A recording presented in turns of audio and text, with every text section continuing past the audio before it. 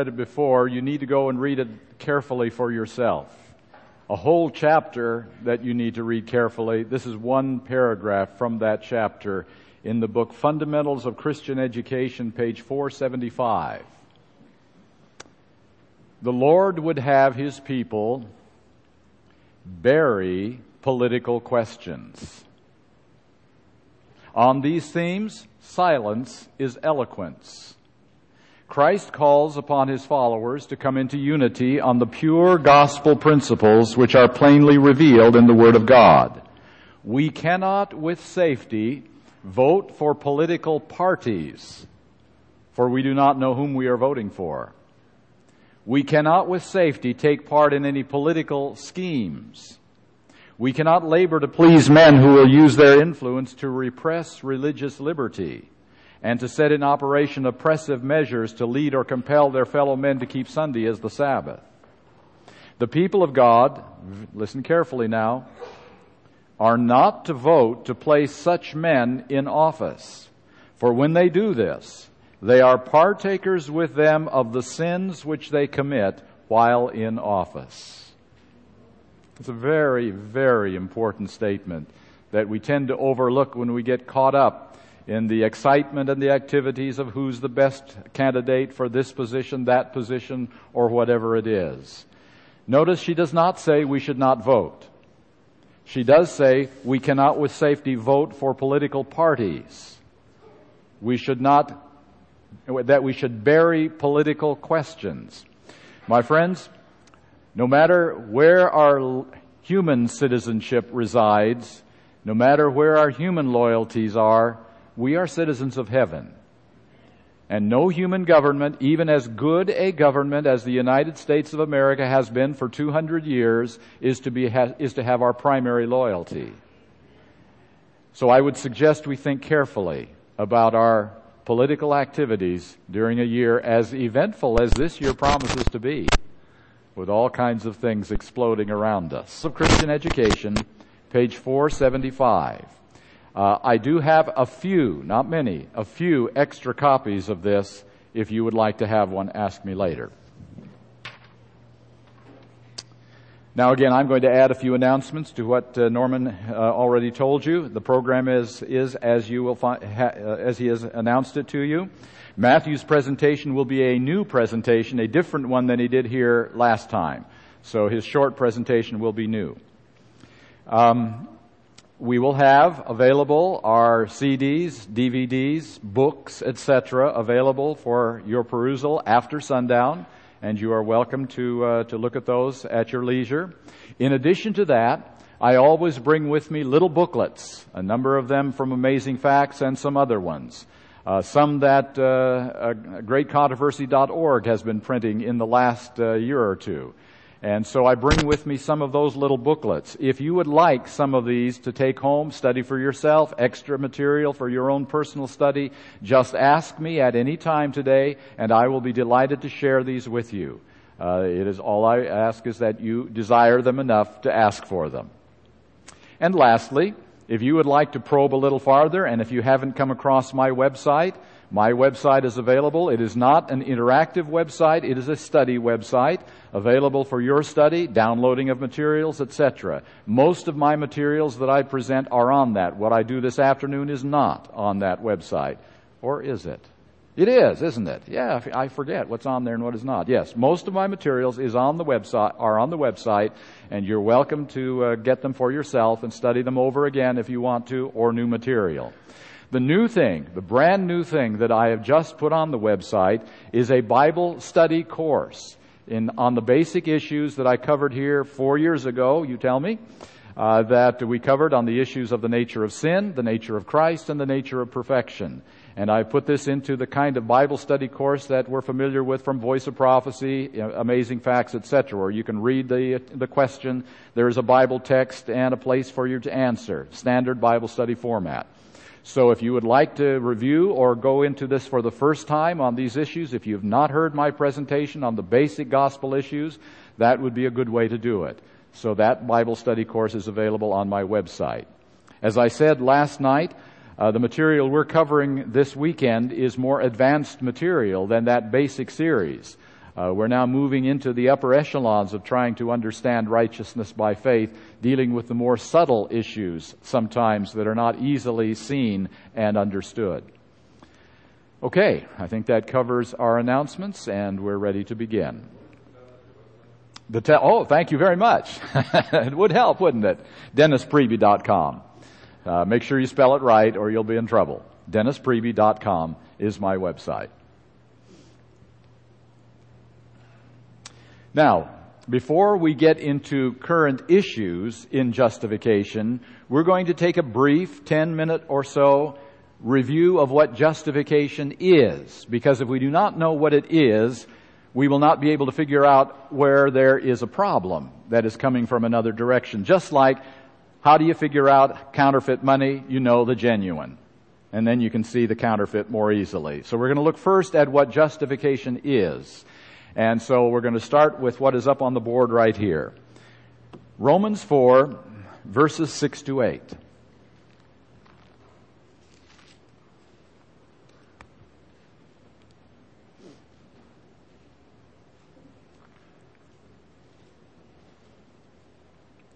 Even as David also describeth the blessedness of the man, unto whom God imputeth righteousness without works. Notice the word impute. Saying, blessed are they whose iniquities are forgiven and whose sins are covered. Okay? So the imputing of righteousness is forgiveness of sin and covering of sin. Two ways of saying the same thing. Iniquities are forgiven and sins are covered. Bible Commentary, Volume 6, page 1070, puts it this way. As the penitent sinner, contrite before God, discerns Christ's atonement in his behalf, and accepts this atonement as his only hope in this life and the future life, his sins are pardoned. That's the key. Sins forgiven and sins pardoned. This is justification by faith.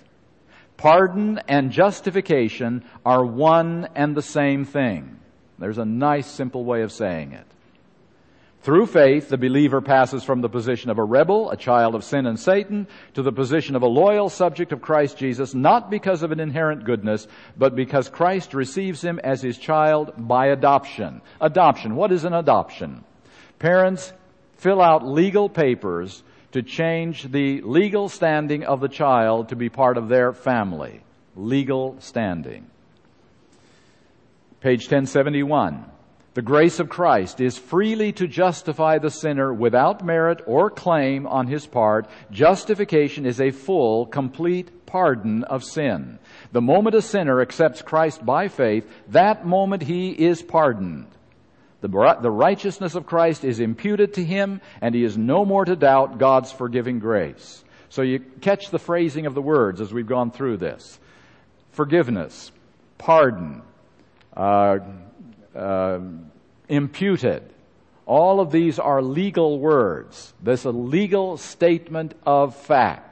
We are no longer in the family of Satan. We have been adopted into the family of Jesus Christ, and we are legal members of his family. There is definitely a legal aspect to justification. It is a statement that God makes, and he pardons us from all our sins. All right.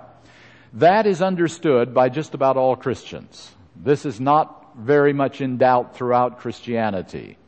What is coming next is the issue that is not well understood by Christians. Is there also, in addition to the legal pronouncement of our pardon and acceptance by God, an experiential internal aspect to justification? Something that happens not on the books of heaven only, but in my heart, in my life, in my mind. Is there a change that takes place inwardly in addition to being accepted outwardly, legally, as a child of God? Titus chapter 3, verses 5 to 7. And again, notice the sequence of events very carefully as we go through this passage.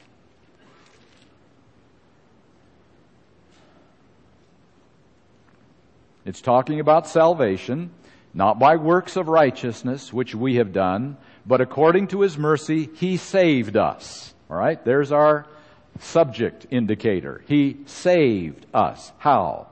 By the washing of regeneration and renewing of the Holy Ghost, which He shed on us abundantly through Jesus Christ our Savior, that being justified by His grace, we should be made heirs according to the hope of eternal life.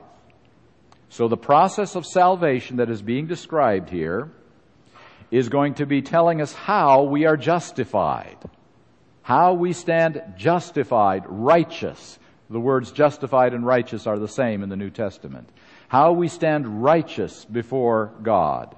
And notice how that is done. By the washing of regeneration. This washing is not the baptism washing. This washing is the heart washing, in which the heart is made new, cleansed. A new heart will I put within you. We'll read some of those statements a little later. The washing of regeneration and renewing of the Holy Ghost. That being justified by His grace. Justification includes regeneration, which is regenerating the old, transplanting the new, and renewing of the Holy Ghost. This is the part which is denied by most of Christianity. They say, no, that is not part of justification. That makes it internal. That makes it human works. That makes it legalism. So watch carefully as we go through this section, which is why I put a number of statements on here, because this is not accepted by most of Christianity. This part is legal justification, experiential is put off into sanctification by most of Christianity. All right, so here we have the first text. The next one on there doesn't use the word justification at all. You know what this one is. John 3:3 is Jesus' famous discourse with Nicodemus. Doesn't use the word justification, but it says something crucially important right here.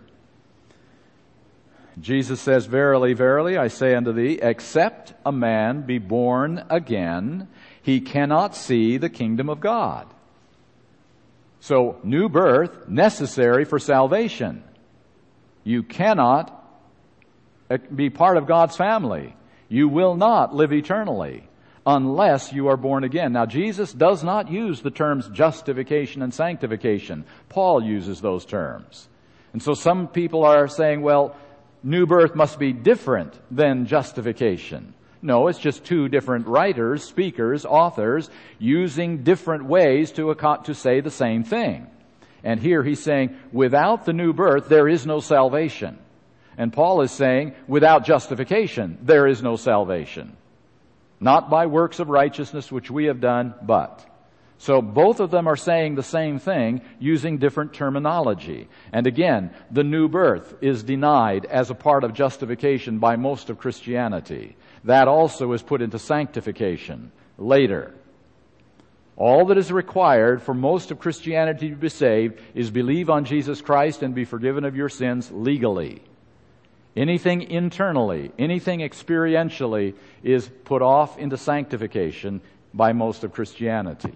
Well, let's find out. Let's find out what the Spirit of prophecy says on this subject. Mount of Blessing, 1:14. Listen very carefully. God's forgiveness. Now, what is forgiveness? It is His legal justification.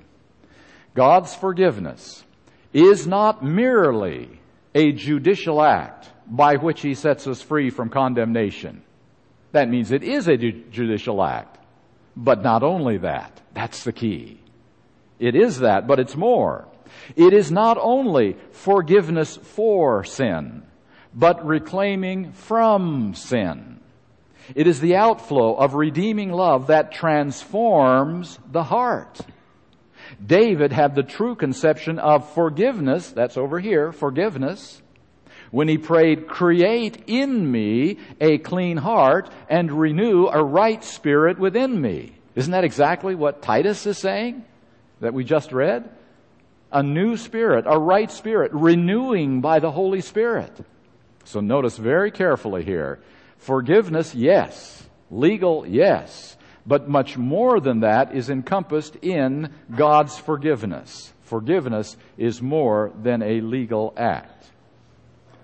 The next statement is Selected Messages, Volume 1, page 394.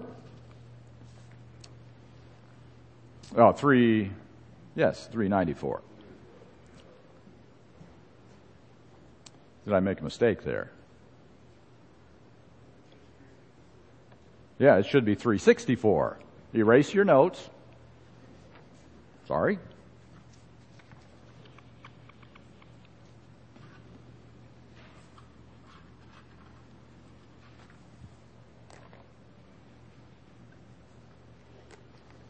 Selected Messages, Volume 1, page 364. Genuine faith appropriates the righteousness of Christ, and the sinner is made an overcomer with Christ, for he is made a partaker of the divine nature, and thus divinity and humanity are combined, the two of them coming together. Oh yes, and there is 394, so I didn't make a mistake, I just left one out. So add that to it. Right.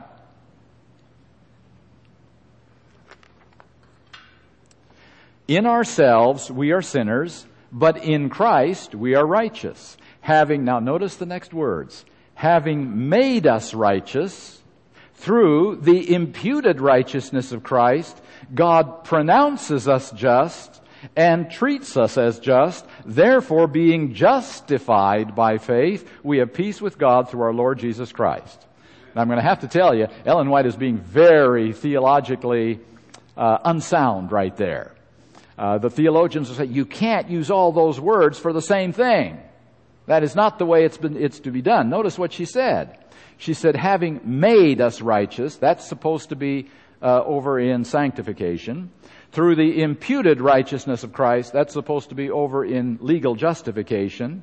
God pronounces us just, that's over here in legal. Therefore, being justified by faith, we have peace with God. So she uses terms that are supposedly incompatible. But I think she knew what she was doing. I don't think she was so illiterate theologically that she was totally unaware of what was going on. Notice again it says, having made us righteous with this process already done, then by the imputed righteousness of Christ, then God pronounces us just. Without the making, there's no pronouncing. In other words, God does not deal in legal fiction. He does not pronounce us righteous when we are totally unrighteous. He does not put His robe of righteousness over our filthy sins and then says, well, you're righteous because I count you that way. That's what Ellen White is trying to say. Christ's Object Lessons 163. As the sinner, drawn by the power of Christ, approaches the uplifted cross and prostrates himself before it. Now, this is a sinner coming to Jesus for the first time. There is a new creation. A new heart is given him. That's all about this now, experientially. He becomes a new creature in Christ Jesus. God Himself is the justifier of him which believeth in Jesus. All part of justification, not sanctification.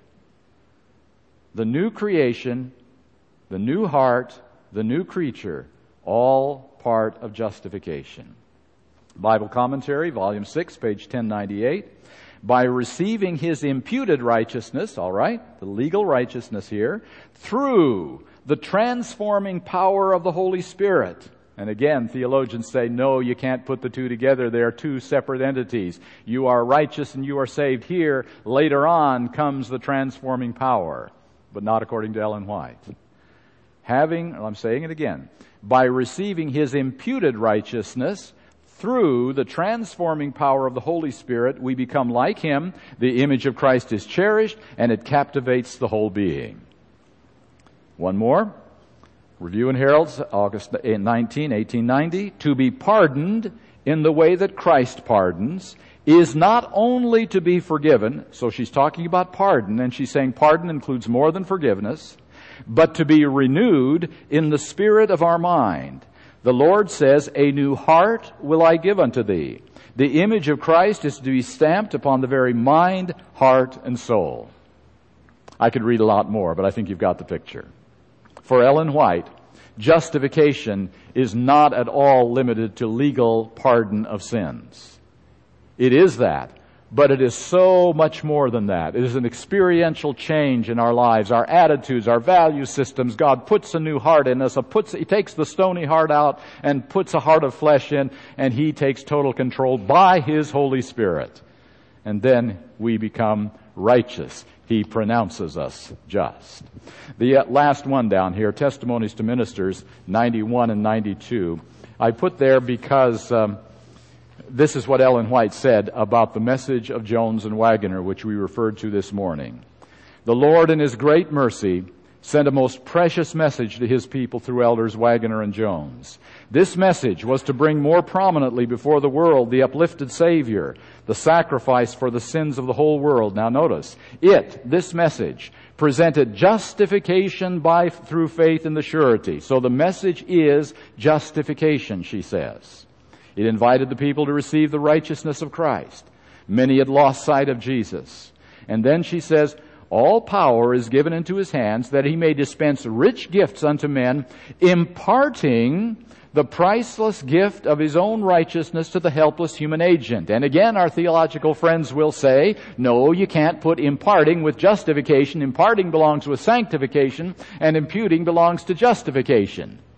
But Ellen White is not concerned with those niceties of theological distinction. She says, imparting the priceless gift of His righteousness is justification.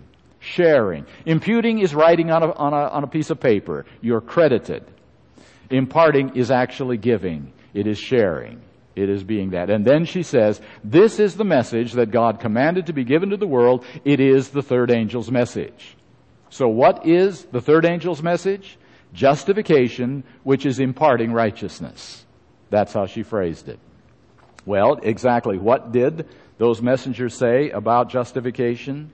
Wagoner said it so simply. To justify means to make righteous or to show one to be righteous. I only wish you could read enough statements by the official definers of justification to know how much out of step that sentence is. That step is totally wrong by any of those who set out to define justification. Read the textbooks, read the statements on justification. It will never mention making righteous. It will always mention declaring righteous, pronouncing righteous, stating righteous, but never making righteous. Wagoner was totally out of step by saying, to justify means to make righteous or to show one to be righteous. And then he said, let us first have an object lesson on justification or the imparting of righteousness. And again he did it. He just walked himself right out of the theological circles at that point. Justification is the imparting of righteousness. But I think, you decide for yourself, I think Wagoner was totally in harmony with both the spirit of prophecy and the Bible in saying that. That's what I believe justification by faith to be. All right, that's our 10 or 15 minute excursus into what is legal and what is experiential in justification. Two aspects of one process by which God forgives us of our sins. He pronounces us, He makes us at the same time as part of the same process. Now, we're going to go into certain issues that have come up in justification. And I'm going to be sharing with you, as I did last night, some statements from various leaders and authorities in the Seventh-day Adventist Church on this subject. This one comes from a book published a few years ago entitled We Still Believe, written by Elder Robert Falkenberg, then president of the General Conference. He says, we fall into insecurity when we understand the gospel as conditional good news, as if salvation were like a game of tag. So, as we discussed last night, one of the basic issues that is being discussed right now is whether justification is conditional. Are there conditions to justification, or is it unconditional? Unconditional means I accept Jesus Christ as my Savior. I ask Him to forgive my sins. He pronounces me righteous unconditionally. The future is not an issue. What I do in the future is not an issue. The only way I can lose that is by rejecting Jesus Christ. And then I lose my salvation. But there are no conditions in that. And we'll see what that means in a minute. All right? Another statement is, we can fall into the ditch of conditional justification and sacrifice the peace of mind that is born of assurance in Christ. The ditch of conditional justification. He said, I believed once in conditional justification based on human forgiveness, which is legalism. And as I said last night, watch the words that are put together. Human forgiveness. Those two words are totally incompatible. There is no such thing as human forgiveness. There is human repentance, there is human confession, but there is never human forgiveness. It is all only divine forgiveness, or it isn't forgiveness at all. So that based on human forgiveness, which is legalism. And then here is where the rubber begins to hit the road, unfortunately. Does our obedience contribute to our salvation, or our lack of obedience contribute to our loss? No. Our obedience does not contribute. I am not saved because I heed the seventh-day Sabbath. Neither am I lost if I don't keep the Sabbath. And now the rubber begins to come down on the road in this understanding of legal justification. We will all agree with the first part of that Sabbath keeping or obedience will not justify us, not by works of righteousness. And then we ask the next question, will disobedience to a clear conviction of conscience when the Holy Spirit convicts us of truth, will it cost us our salvation? And this gospel says, well, no, you're legally declared righteous. There are no conditions to justification. It is unconditional. The Sabbath does not come into the picture for your justification. And that's where this statement comes from. He said it again in a different way. If we consider Sabbath keeping a requirement for salvation, we have turned the commandment on its head. Sabbath keeping is not a requirement for salvation. And I find that interesting because there are commandments, as you know. Thou shalt not kill. Thou shalt not commit adultery. Are they also not requirements for salvation? We're not asking the question, are they causes of salvation? We're asking, are they requirements of salvation? Are they conditions of salvation? And now we're hearing the answer, no. Sabbath keeping is not a requirement for salvation. This one, from a former president of the Arizona Conference, his name is Herman Bauman, retired now. I grew up believing that besides accepting Jesus as my Savior, I also had to keep the Sabbath if I wanted to be saved. I had the clear conviction that if I failed to keep it, I would be lost. I thank God, though, that as I had the privilege of studying under some of the great Seventh-day Adventist scholars, such as Kubo and Heppenstall, the message of God's abundant grace became clearly and firmly established in my thinking and in my theology. So now he has come to the view that he doesn't have to keep the Sabbath to be saved. He does it for different reasons. He finally says, we accept Jesus Christ as Savior. It's all that counts. Praise God. We accept Jesus Christ as Savior. There are no further conditions to salvation. Therefore, we remain in standing. We're going to see as we go farther in the second presentation today how deeply this gets into the issue of how we stand saved or lost on a day-by-day basis. But that will wait for its further discussion later. Right now, here's another one. This one from the past editor of Ministry Magazine, David Newman, writing as the editor of the magazine in Ministry Magazine. It is easy to slip into the thinking that if you do not keep the seventh day as the Sabbath, you will be lost. It is easy to slip into that thinking, he says, and he thinks that thinking is wrong. I am accepted by God totally because of the perfection of another person, the obedience of another person. I am accepted, notice, because of the obedience of another person. Justification is not a transformation of nature. It does not impart righteousness. Remember I said earlier that phrase is so strong in those who believe in a different gospel? You are saved not because you are righteous or even because you are converted. John 3:3 is not part of the saving process. It's a result of the saving process in this gospel. You are saved not because you are righteous or even because you are converted, but because through faith you place your trust, your dependence in Jesus Christ. God transforms you through the new birth experience, part of sanctification. I'm still reading, remember. God transforms you through the new birth experience, part of sanctification, erasing all of this and taking it off into sanctification, so that you possess the will to live a holy life. The growth in Christ that begins here is the work of a lifetime, never fully realized in this life. So the new birth experience, the new heart experience, the transformed life experience begins not in justification but in sanctification, and it is never complete in this life, never fully realized. The believer keeps God's rules only as a response to already having been justified, never as the cause or part of the cause of that justification, which we will agree with. Now, here is the interesting little hitch that begins to develop as a result of this. Because all of this is excluded to another side. Why is that?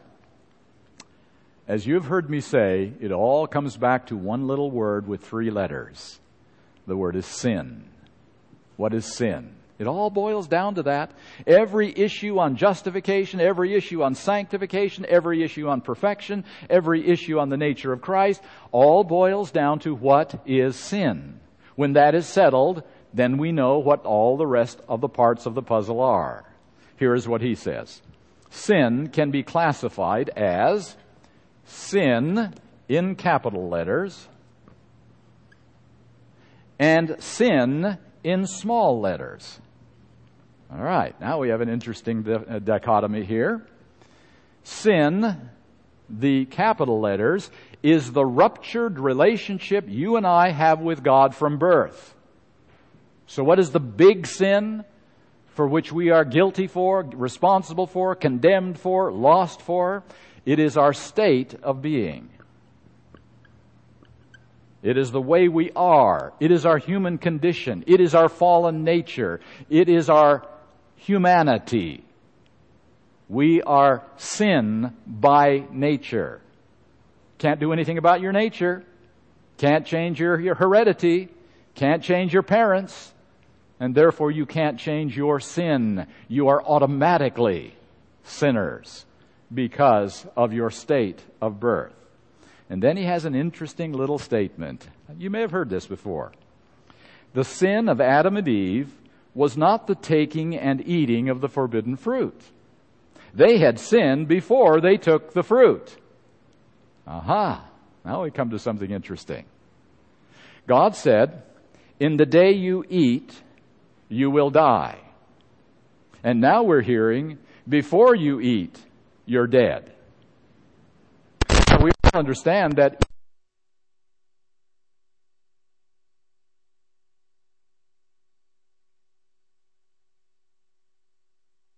I'm a mature human being. I don't have to depend on Him for everything. Well, I'll explore a little bit on my own. And then someone began talking to her. And that was strange because it wasn't a person. It wasn't an angel. It wasn't Jesus Christ. She knew all about that. It was this animal up in a tree. The most beautiful animal, apparently, in those early days. And now she began to be curious, you see. And he's saying that's when she sinned. Sounds logical. Sounds reasonable, except you get back to one simple point. Did God say that? He said, "In the day you eat that fruit, then you die." That is your sin. The eating of the fruit. You see, even the angels in heaven did some things they should not have done. They listened to Lucifer. We are told, again by the pen of inspiration, that about half of the angels were listening to Lucifer and persuaded of the rightness of his cause at first, until God held the great councils and explained things to the angels that apparently had no need for explaining before that time. And then we read that 1/3 of the angels followed Satan, Lucifer. Well, that meant 1/6 of the angels decided one way, thought it over, and decided the opposite way. And even the angels in heaven who stayed there, the loyal ones, the 2/3, for 4,000 years had some sympathy for Satan and his cause. Only lost when Jesus Christ died on the cross. So they had some rethinking to do.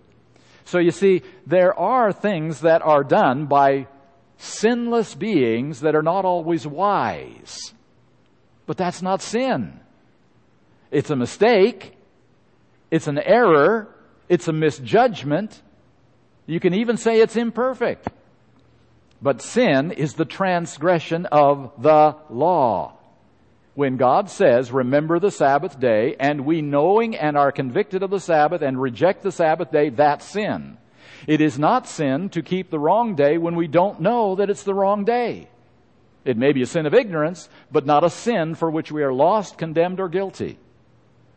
And so the issue very clearly is sin is the transgression of law when it is known and when conviction comes to the heart. Yes, Eve made a mistake. She went beyond what she should have done. But that's not sin until it is a defiant, rebellious rejection of a commandment of God, known in the heart, conviction in the heart. And so I am going to suggest that although this sounds reasonable, this sounds logical, this too is an addition to Scripture, saying more than what Scripture says. They had sinned before they took the fruit. They broke their dependent relationship with God. This is when sin took place. When sin happens, it leads to sin, the act of taking the fruit. So what Adam and Eve did was just this little sin, taking the fruit. The real sin was something that happened before that. Now, how does that relate to us? Why did he go to all this trouble to explain that about Adam and Eve? Because he's saying the same thing happens to us. We sin before we sin. Okay? We sin before we sin, is what he's saying. How do we sin? Big capital letters. Get yourself born. And you're a sinner going to hell. That's what he's saying. We sin by being born. And then we do acts of sin. We should put this here as acts of sin. Or choices of sin. I like the word choice better than act. So these are the things that we do because we are already this. When we lose our temper, it's just an expression of our fallen nature. We are lost because of our fallen nature, not because of our losing of temper. When we cheat, lie, steal, commit adultery, those are not the sins that condemn us. The sin that condemns us is the sin of having the propensity or the tendency within us to do that in the first place. That is our sin according to this understanding of the gospel and righteousness by faith. Now, here's how he continues. Justification, all right, we're back to justification, takes care of sin, the relationship problem. So now, our sin is forgiven. Justification, we are justified, legally justified. This is out of the picture. We are no longer sinners before God. We have been forgiven. Justification takes care of sin, the relationship problem. Sanctification takes care of this sin, the behavior problem. So this is not an issue that is dealt with in justification at all. You are forgiven, you are righteous, even though you are still sinning, losing your temper, cheating, lying, stealing. You are still righteous because this has been taken care of. And this is a sanctification issue. Along with all of this, this is a sanctification issue. And remember, we already read, it's never complete in this life. So you will always be sinning in some way or other by your acts and your choices because sanctification is never complete. While justification takes care of your birth problem. Your sin problem, the capital letter problem. He continues now. The Christian will fall and stumble on his way to full perfection in Christ. Guaranteed. It's not a matter of if or when. The Christian will. God views these sins right here, as part of the maturing process. And the person does not come under condemnation. So when you lie, when you cheat, when you steal, that's the way of sanctification. You learn by these things. It's a learning process. And you do not come under condemnation. You don't go back into any state of saying, Lord, I have blown it. I have messed my life up. I am sorry. I need to be rejustified. You don't have to do any of that. You've already been legally justified. Your sin state has been taken care of. The sins in your life are just maturing process sins. And they are beneficial to us. They are falling, he says. They are sinning. Not because they have a broken relationship with God. Not because they refuse to be dependent, but because they are immature, ignorant, wrestling with addictions, wanting desperately to grow up into Him. Notice that carefully. You have a relationship, I'm going to rephrase it and put it in positive here. You have a relationship with God, you are dependent, and at the same time you're addicted to whatever. All kinds of addictions, aren't there? And you are wanting to grow up into Him, but you're still addicted. So you can have a genuine relationship with God, you can have a dependent relationship with God, and still be totally addicted to a sin in your life that is ongoing and you can't get rid of, seemingly. And then he uses David as his prime example. When God looked at the life of David through the eyes of Jesus, He saw only a perfect person. David committed some awful sins. His behavior was despicable, but he lived a repentant life. He wanted to be always dependent on God. I will agree on one thing. I think David always wanted to be dependent on God. He was a man after God's own heart. He sincerely desired to do God's will. We find that all through his life. But he didn't always carry out that will on one or two prime occasions that we know of. I'm asking a simple question here. When David was sitting in his castle room, after he had committed his sin with Bathsheba, trying desperately to figure out how he could cover up this thing, because Uriah wouldn't cooperate, would he? He had it all set up to make sure that this thing could be hidden away, and everybody would think that the baby was Uriah's from the beginning. And here Uriah, coming back from a special leave from the field, would not fall into David's trap. He didn't even know what David's trap was. All he said was, while my buddies are out there in the field, I'm not going to have the comforts of my wife. And so he slept on the floor in the king's palace. He wouldn't even go home with his wife. And David said, oh no, what's happening now? What am I going to do? This has got to be covered up. And you know the next step. He sat in his upper room and he plotted the murder of one of his most loyal soldiers so he could have his wife and cover up his sin. Is that living a repentant life, my friends? Or is that exactly the opposite of any repentance that the Bible ever even comes close to? That's defiance. That is rebellion in a man after God's own heart. And then he continues, if David had been lost, it would not have been because of his adultery or committing of murder. Those are just sins, see? This is David Newman, past editor of Ministry Magazine. If David had been lost, it would not have been because of his adultery or committing of murder. He would be lost because he did not keep a faith, trust, dependent relationship with God, because he had first committed sin. In other words, this sin right here. If he rejected Jesus Christ, well, it wasn't Jesus Christ, it was God then. If he rejected God, if he turned his back on God and walked away from God, then he would be lost, because then this covering of justification would be removed. And he would slip back into the state of sin in which he was born. But as long as he believed in God, as long as he went to the temple, as long as he said, I want to do your will, he was covered by justification, and his state of sin was forgiven, and his acts of sin did not bring him into condemnation. That's this theology. Sin is this state covered by this part of righteousness by faith. Legal righteousness covers the state of sin in which we are born, is what he is saying. And that's why this theory cannot be classified as once saved, always saved. No, it is once saved, almost always saved. It is the kissing cousin of the good old Baptist theology that some of us have met here and there. Yes, we're saved. We can be lost. Yes, that's possible. We can make a choice. We can reject Jesus Christ. But until we turn our backs on Jesus Christ, we are saved. And that's why we read statements like Sabbath keeping is not a requirement for salvation, and it will not cause us to be lost if we break the Sabbath, because that comes into the category of sins, of acts.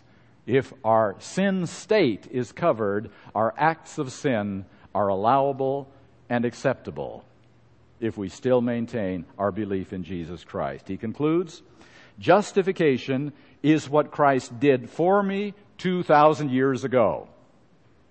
Well, that isn't what's happening in me today, is it? That's what he did for me 2,000 years ago. It is complete, perfect, and imputed to me when I place my faith in him. Sanctification is what Jesus does in me day by day. So all of this is sanctification. What Jesus did in me day by day, starting with the new birth experience. It is incomplete and is imparted to me as I grow in him. So I hope you caught all those things. They're very important. That sanctification is the new birth and is incomplete as long as we live. What year? 1995, when he was the editor.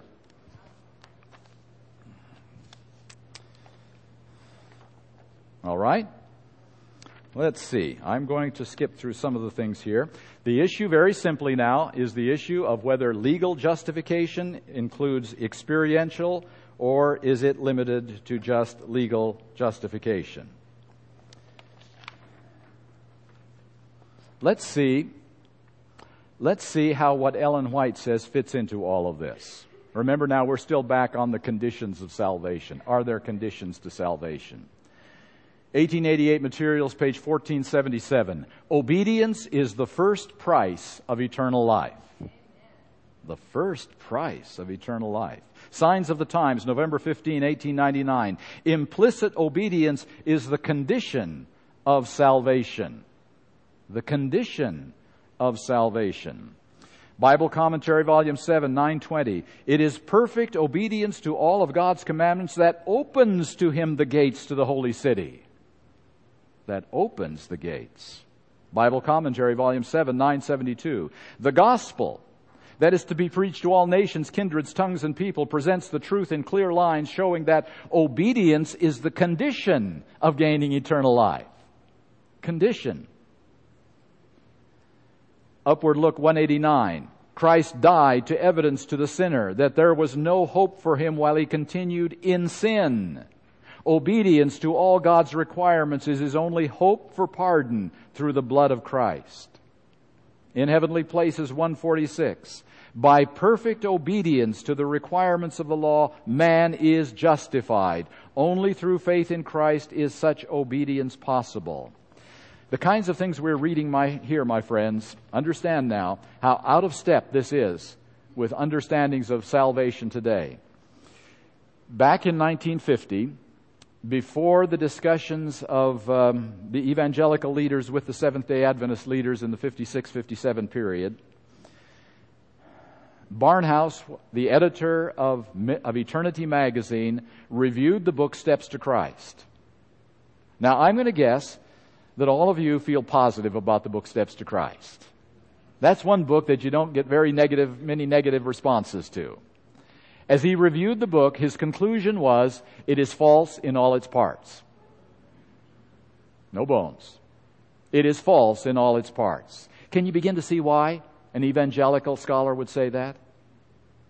Because everything she's talking about here totally destroys the idea that legal justification covers our state of sin, and then we can continue to do some sins and be accepted by Jesus Christ. She talks way too much about obedience. She talks way too much about surrender. She talks way too much about conditions of salvation. For the evangelical mind and the evangelical gospel, salvation must be unconditional or it is legalism and human works. For the evangelical mind. And anything which puts something that we do into the picture, such as repentance, such as surrender, such as obedience, comes right back into legalism in their mind. And they do not believe that there are conditions to salvation, and they do not believe that our sins cause us to lose that salvation. That is just out of place in their understanding. But again, from Ellen White, this one from Signs of the Times, June 16, 1890. God's promises are all made upon conditions, while we earnestly endeavor to be obedient. Now the word is endeavor there, you see. The condition is not that we have obeyed everything, but that our endeavor is to be obedient. God will hear our petitions, but He will not bless us in disobedience. He will not. Here's an interesting letter that came in to one of our papers. Salvation involves a transaction. But the author of the article that this person is responding to would apparently exclude from this transaction my genuine sorrow for personal failures, my repentance, even my growing faith in God's uncompromising grace, because those are all things I do. So that can't be part of the salvation transaction. Granted, my sorrow, my repentance, my faith are not the means of my salvation. However, the Bible is clear that my sorrow for sin, my repentance, and my faith in God's grace are preconditions for God forgiving my sins on the basis of His grace. As we talked about last night, let me summarize again. There is a big difference between a condition and a cause. A cause is what gives us salvation. That's the cross of Jesus Christ. A condition is something we must do to receive that gift of salvation. It has no merit. It does not cause us to be saved. No Sabbath keeping will allow us to be saved. But if our hearts are convicted about the seventh-day Sabbath, obedience to the Sabbath is a condition of salvation. And it cannot be reduced and put aside and set aside as something not too important, not too relevant. Interesting little thing I came across. Ellen White did not reprove Jones and Waggoner very often. But she did, on occasion, when she felt there was a little hitch here that needed to be corrected. Here was a letter to Brother A.T. Jones. You find it in Selected Messages, Volume 1, 377 to 379. In vision, she said, I was attending a meeting and a large congregation were present. In my dream, you were presenting the subject of faith and the imputed righteousness of Christ by faith. You repeated several times that works amounted to nothing, that there were no conditions.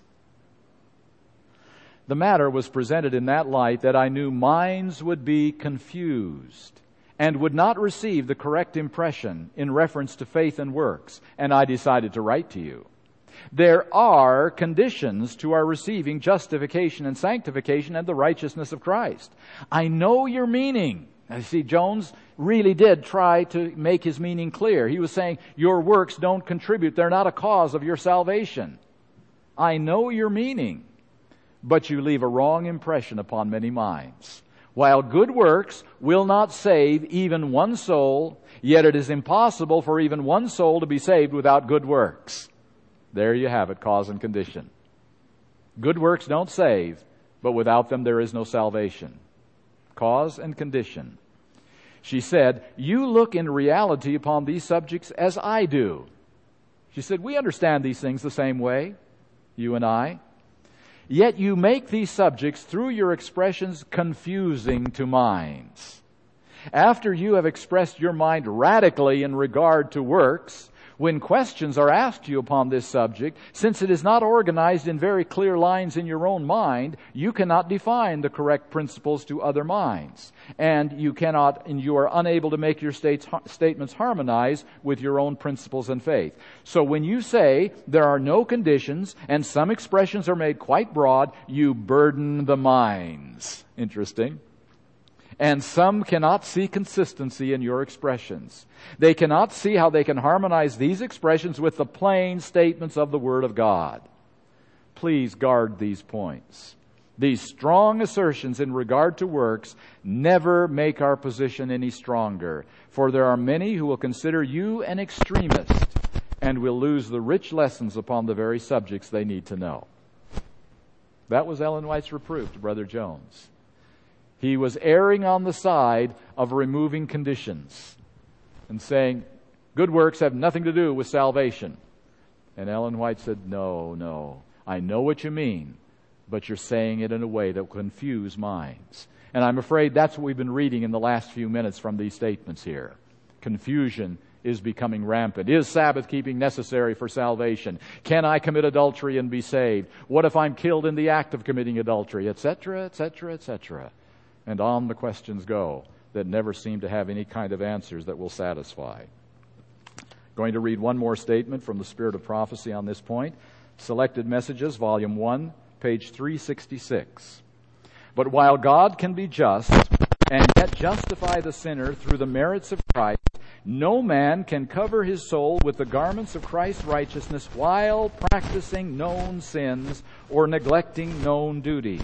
God requires the entire surrender of the heart before justification can take place, and in order for man to retain justification, there must be continual obedience through active living faith that works by love and purifies the soul.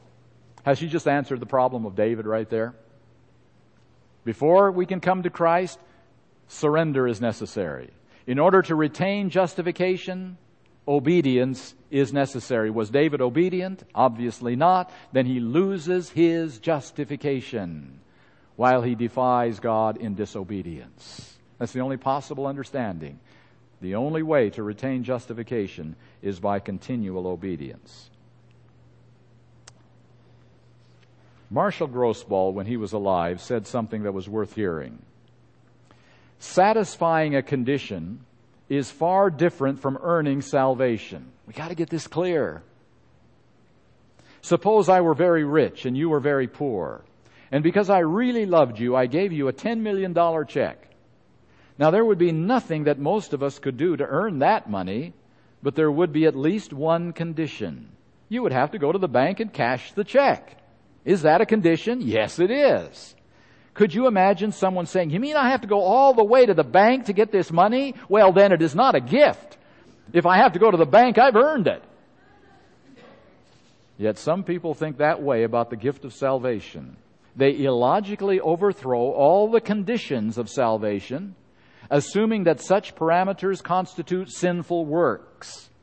Thus, they delude themselves into thinking that they are saved unconditionally when they most assuredly are lost. My friends, the biggest danger facing Adventism today is not legalism. Maybe it once was. Maybe there was a time in which legalism was our major power. But our major problem today is not that. It's false assurance. I'm okay. I've been accepted. I've been saved. When there are still known rebellions in our life that we're not surrendering to Jesus Christ. Let me try it another way, because this has got to become clear or we will be confused. The space flights that go up aren't quite as exciting as they were back when, you know. But we still get them on the news. Usually, well, there went another one up, and we find out a day later. But we still hear about them. Okay. What is the cause for space flight? Is it the gear that the astronauts put on? All that stuff that they wear, with the helmets and the body armor that they wear to keep from destroying in outer space. What is the cause for space travel, for getting that rocket into space? Is it not the engines that fire that motor based on the fuel that is in the engine that causes that rocket to lift off into space? Suppose the astronauts would say, I want to go into space. I want to travel in space, but boy, up there at the top of that thing, that's pretty risky business. I don't know if I want to get into that little space capsule on top of that power bomb that's under it. I'll just stay over here in the bunker, and then I'll go into space. because the engine is firing, and that's the cause. I have nothing to do. I can't make it go into space, and so it's better to stay over here, and then that will be the way I can travel into space. Problem there, isn't there? It's not going to happen. We're going nowhere. All right, here we are now. The astronauts fully realize that to go into space, they actually have to do something. They have to put the gear on. They have to climb. They have to go up the elevators, and then they have to walk across a very narrow catwalk to get into that space capsule and strap themselves in for who knows what will happen. And sometimes it doesn't work well. Most of the time it works well. Are those causes of space travel?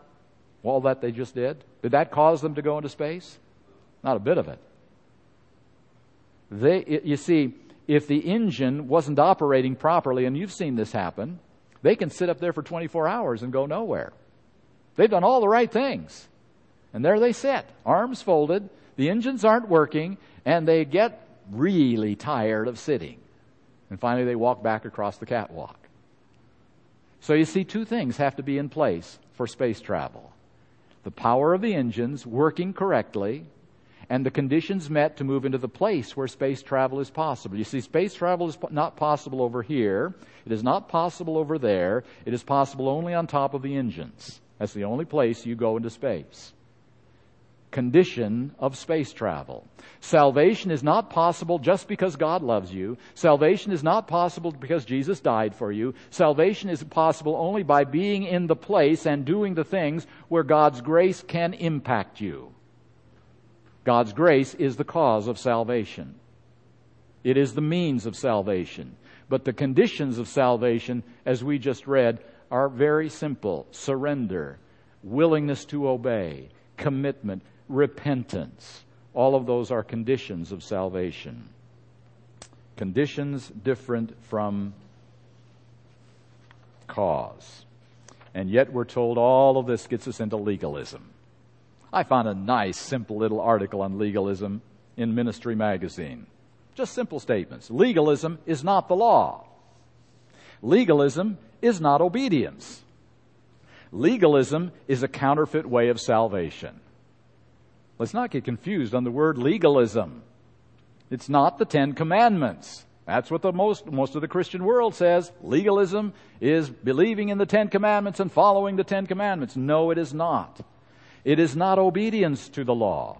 Legalism is saying, I've got enough human ability in me that I can do pretty well, thank you. I'm glad I'm not like that publican over there. I'm pretty good in myself. That's legalism. A counterfeit way of salvation. It is the denial of our helplessness and our inability to find salvation. Came across another interesting thing. This is a little book called A Testament of Devotion, which is a Quaker book, and is written by Meister Eckhart a long time ago. He said, this life that intends complete obedience without any reservations, you commit your lives in unreserved obedience to Him. The life of obedience is a holy life, a separated life, cut off from worldly compromises, stainless as the snows upon the mountaintops. They who walk in obedience, on them God's holiness takes hold as a mastering passion of life. Wow, wouldn't that be labeled as legalism by a whole lot of Christians today? Legalism, or just the opposite, total surrender and obedience to Jesus Christ. Total willingness to do it His way and not our way, and not the way that people think it should work. All right, one other thing needs to be addressed right now, and that is the assurance of salvation.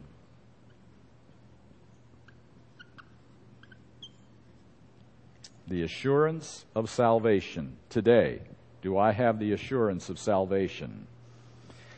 Are we assured of salvation because Jesus died on the cross? Are we assured of salvation because Jesus died on the cross? How many people did He die for? How many are alive because He died? Not quite as loud. You sure? How many are alive today because Jesus died on the cross? All right. How many have choices between salvation and damnation because Jesus died on the cross? All right. Does that include Hitler? Or anyone else you can think of? All right. Jesus died for Hitler as much as he died for you and me. Exactly the same. No difference. He provided everything for Hitler that he provides for you and me. No difference. His death on the cross for all men. Does that mean that I have the assurance of salvation today because Jesus died on the cross? It does not. Because Hitler, as best we can tell, is not going to be part of that experience. Is our assurance of salvation dependent on, is it because, are we assured of our salvation because God loves us unconditionally? He does. He loves us unconditionally. Prodigal son and the Father. Didn't the Father continue to love the Son all the way through that experience? Unconditional love. That's the Father in heaven. Are we in a saving relationship? Are we righteous before God? Have we assurance of salvation because God loves us unconditionally? Did He love Judas unconditionally? Yes, He did. So you see, these great truths about Jesus and the Father. God loves us unconditionally. Jesus died on the cross for all men. Are used as the basis for saying, if I accept and believe that, I have the assurance of salvation. But you know, that's the key thing. What is accept and believe? The devils also believe, and what do? They tremble. The devils believe that Jesus died on the cross, and that is going to seal their doom. The devils believe that God in heaven is running His universe fairly effectively. They believe all of that, but they have no salvation. The only way you and I can have the assurance of salvation is if we combine the unconditional love of God and the death of Christ on the cross for all mankind with total surrender to Him without any reservations. Condition. Cause, condition. Without surrender, that's why Judas is lost. That's what happened to Hitler. Without surrender, everything God does for us means nothing for our salvation, nothing for eternal life. And that's the serious mistake of modern Christian theology, to say that because of these things, God unconditionally accepts us as well as loves us. Mm-hmm. All right, I'm going to say this. I would love to deal with devil's advocate positions, and any questions that come up, write them down. And let's have a question and answer period so that everybody can hear the questions and we can deal with it directly. So please keep that question. I want to deal with it, whatever it is.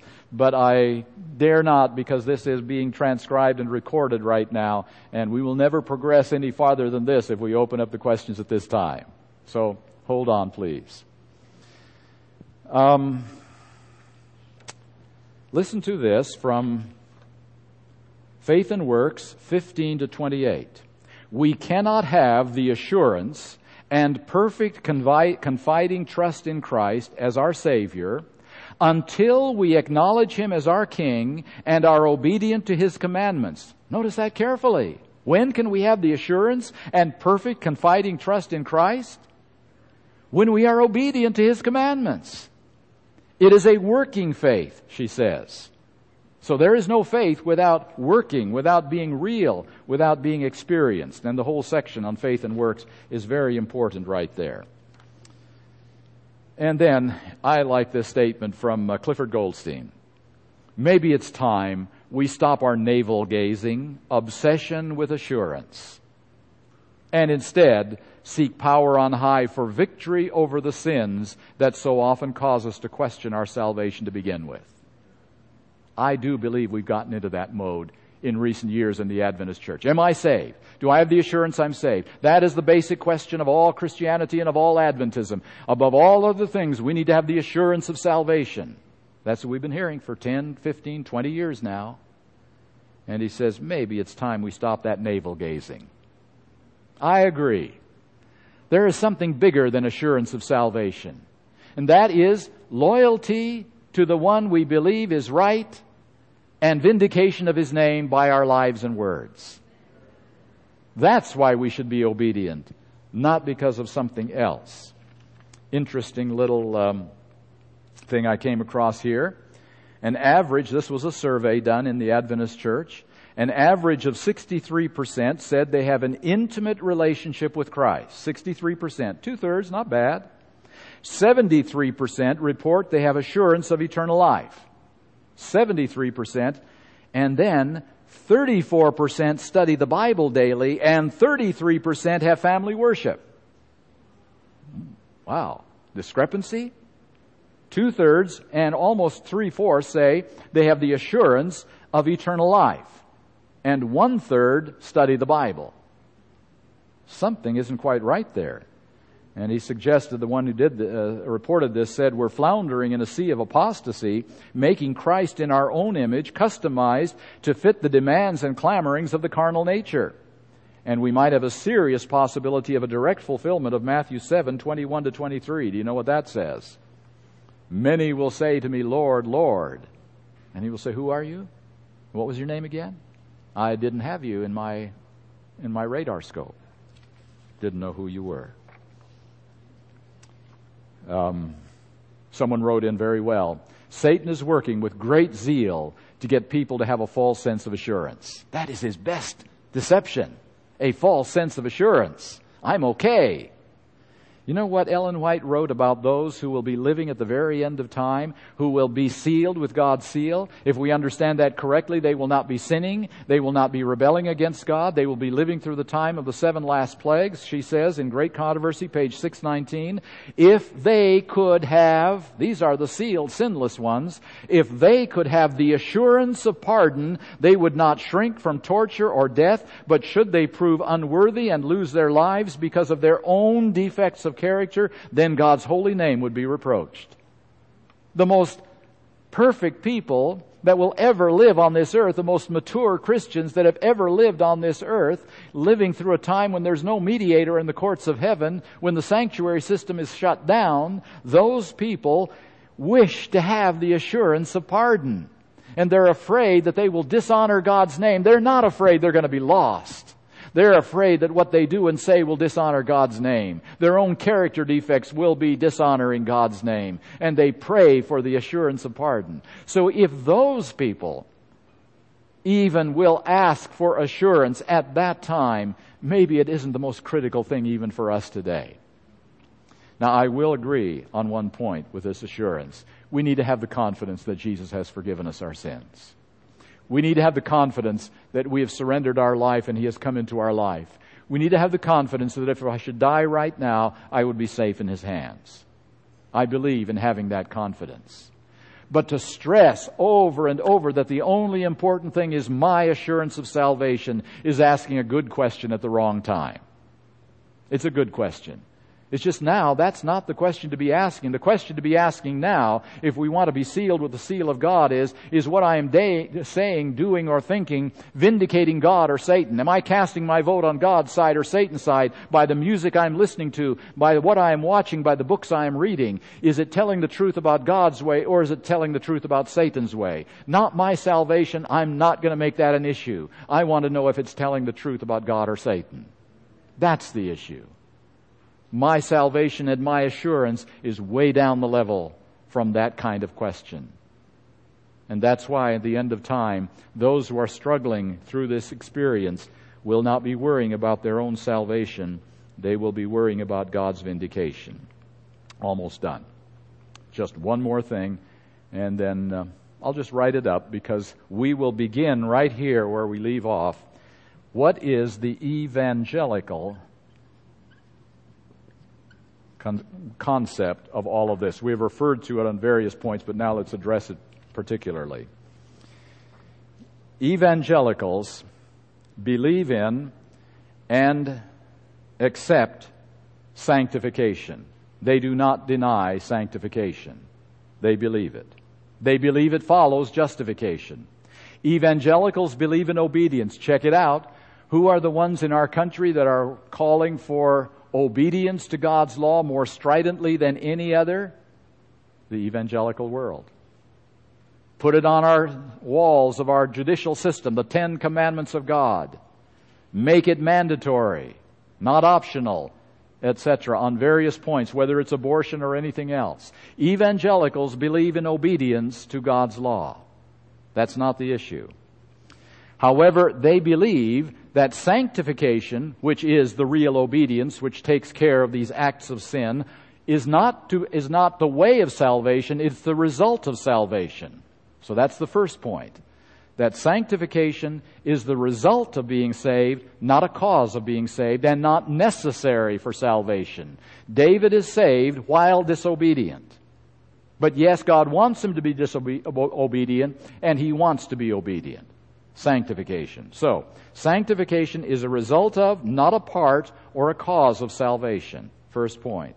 Second point, sanctification will never be 100% effective while we live in a fallen nature on this earth. So while the evangelical world and the evangelical gospel stresses obedience and it stresses sanctification, it takes sanctification out of the realm of being saved, puts it later than salvation. Thus, you can be saved while not really sanctified fully. And they say sanctification can't be realized fully as long as we have a fallen nature. Thus, there will be some sinning until Jesus comes. Here is a way that it is phrased by an individual.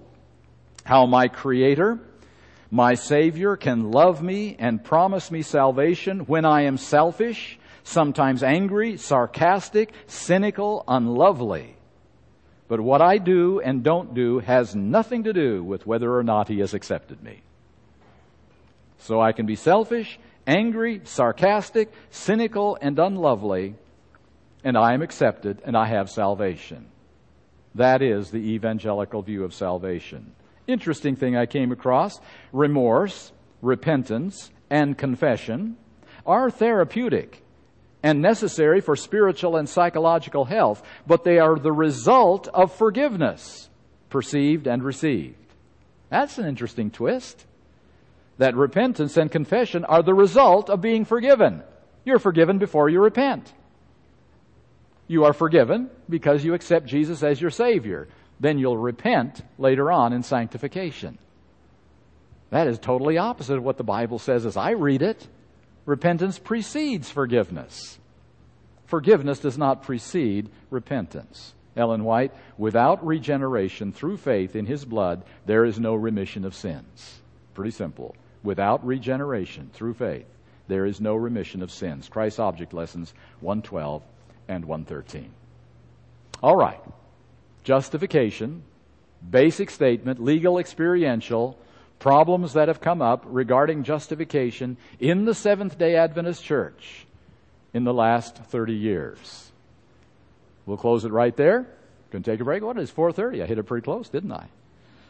4:30, we'll close our meeting with a brief prayer, and then we'll have a 10-minute break, and then Matthew will have some new material, not shown before, never seen before, and for about 20 minutes, and then we'll start our last meeting. Let's just bow. Father in heaven, we thank You for forgiveness. We thank You for salvation, but Lord, help us not to cheapen it by simply saying You will tolerate our sinning while we are saved. Help us to have a full and complete and costly acceptance by Jesus Christ. I ask in Jesus' name, amen.